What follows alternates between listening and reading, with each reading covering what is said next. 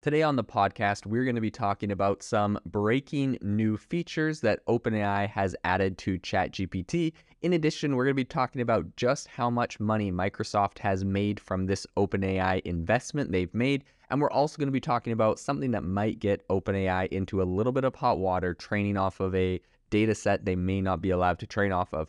So without further ado, let's jump into the podcast. The first story I want to talk about today is the fact that OpenAI launched a number of new features for ChatGPT. And in a previous podcast, I talked about some new coming soon features that some people had been able to kind of reverse engineer from looking at some code.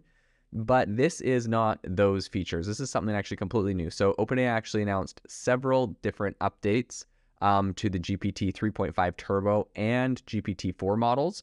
And essentially, they're looking to increase, their functionality and their usability for developers. So I would say one of the most significant updates is the introduction of a function calling capability in the chat completion API.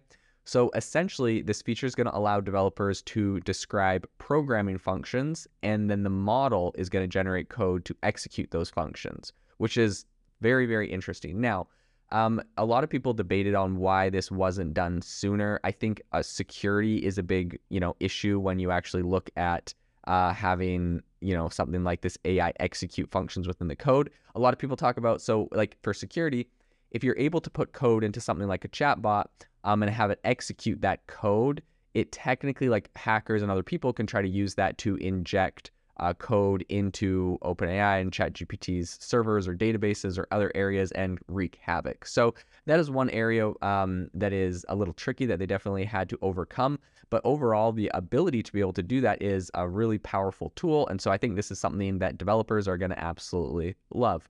The next thing that a lot of people have been hyping up is, or a lot of people have been really excited about, is that in GPT 3.5 Turbo, so this is, what everyone essentially gets, they are going to have a 16,000 token context window. So what this means is that they are going to be able to take around 4 times longer of text as an input into ChatGPT to be able to, give you a response. And just for like context on how much 14,000 tokens is, right? Because it isn't even words, it's just like parts of words.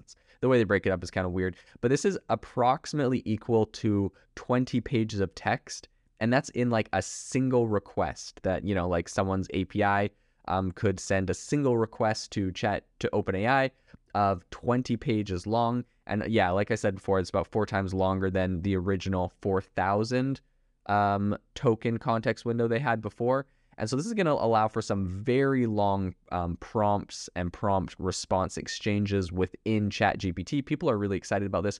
Now, one reason why a lot of people are thinking that they have done this is the fact that Anthropic's Claude AI chatbot has been getting a lot of attention recently for the ability to upload massive amounts of text to this. I think you can upload I've seen some demos where people uploaded PDF documents to Claude that were like, 300 pages long, or like an entire book essentially. And it was able to, in a couple seconds, read the whole thing and get an answer to a question out of that. So I think OpenAI obviously is at a much larger scale than Anthropic's Claude. I believe the only way currently for consumers to use Anthropic's Claude is through Poe.com, which is created by Quora. And I think that's the only consumer use case of it right now. And so obviously this is, something very small. It's not available to the mass public. So they have the ability to do some of these, crazier stunts or whatever you want to call it, where they're essentially allowing much larger things, where if they were actually to scale that to the user base that OpenAI and ChatGPT has, it would be pretty brutal on the servers, which as Sam Altman recently said before Congress, they're already struggling to have enough, capacity and GPUs and everything else that they need. So I don't believe that ChatGPT would necessarily be able to do something like an entire book. But 20 pages already, that's pretty incredible. So this is a pretty massive update that's going to be integrated.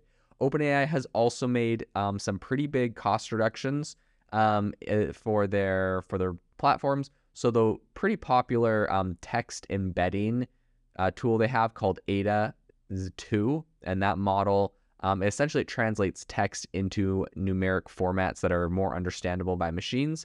So that is now coming at a 75% lower price. They're cutting the price 75% on that. And in addition, GPT 3.5 is now going to be about 25% cheaper. And that includes API use. So that's going to be pretty exciting.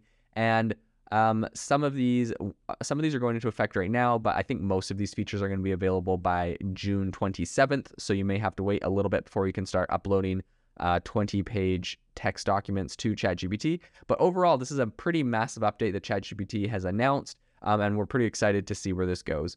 The other story I wanted to talk about today is the fact that Microsoft's chief financial officer recently said, so everyone knows that Microsoft invested originally $1 billion, and they followed that up with another $10 billion. So they're all in at $11 billion on OpenAI right now. And a lot of people are saying, that's expensive. Is OpenAI going to be able to make the money back? This is kind of before ChatGPT really exploded to quite the level it's at now. I think now people are confident, OpenAI is going to reach some pretty impressive numbers on users and growth and revenue.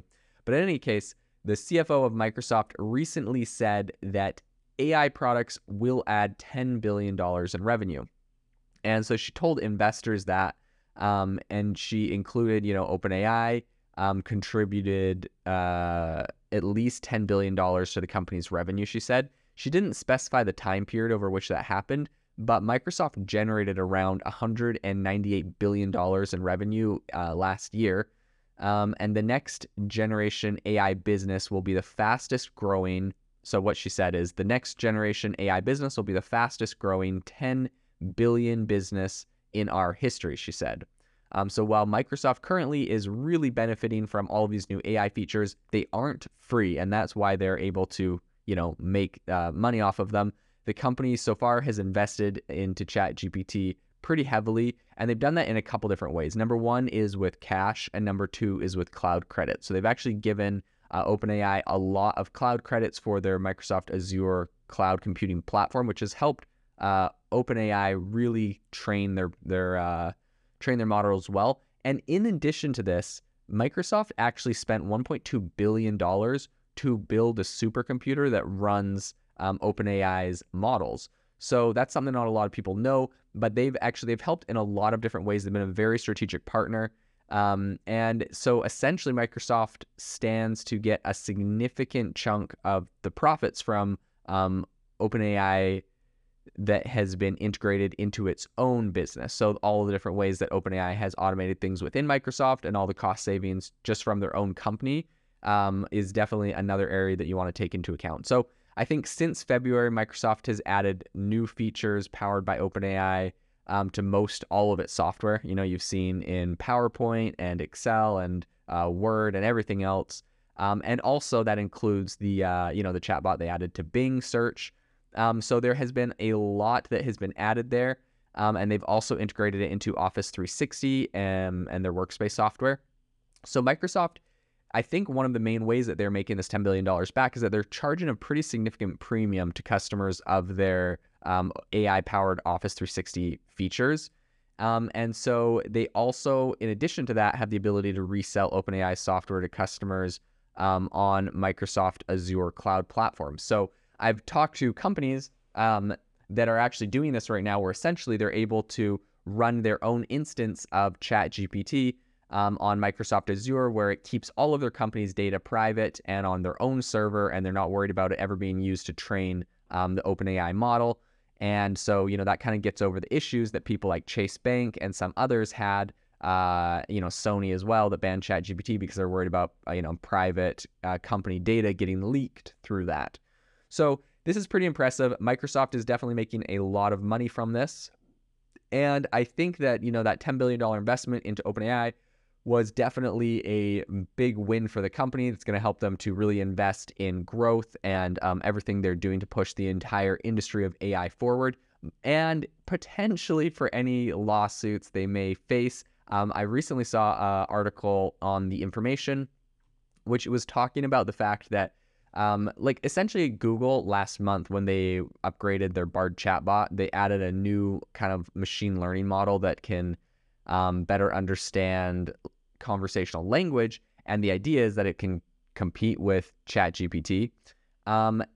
And in addition to that, they said, one of their biggest competitive advantages that they have YouTube. So YouTube is the single biggest and, arguably the richest source of imagery, audio, and text transcripts on the internet. And Google researchers have been using it to develop really their next language model, Gemini. So according to a person that has a little bit of info on what's happening there, the value of YouTube has not been lost on OpenAI either, because apparently the startup has secretly used data from YouTube to train some of their own AI models. And so I think this is going to be really interesting to see how that plays out. If that leak gets them in trouble, if YouTube or Google try to sue, if that's against their terms of service, and kind of what happens there, right? We know that OpenAI is, trained on a vast number or a vast data set of the internet. But for the most part, they were able to get licenses and access. YouTube gave them access to their API and Reddit gave them access to their API. And now that all of these companies are seeing how valuable their data is, they're shutting it off. You see this massive, uprising on Reddit now that their API is getting, the price of it is getting, massively increased. And, Elon Musk shut off OpenAI's access to Twitter's data and their API. So it's going to be really interesting to see if OpenAI gets in trouble from YouTube for training based off of that data set as well. And this is an area we'll definitely have to continue watching into the future.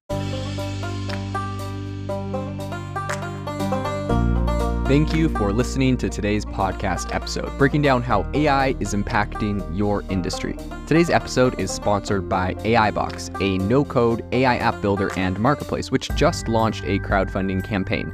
If you are interested in investing in a new AI startup, you can go to republic.com/AI-box. I'll leave a link in the show notes as well to learn more. The minimum investment is $150 and the maximum investment is $100,000. Until next time, have a fantastic day.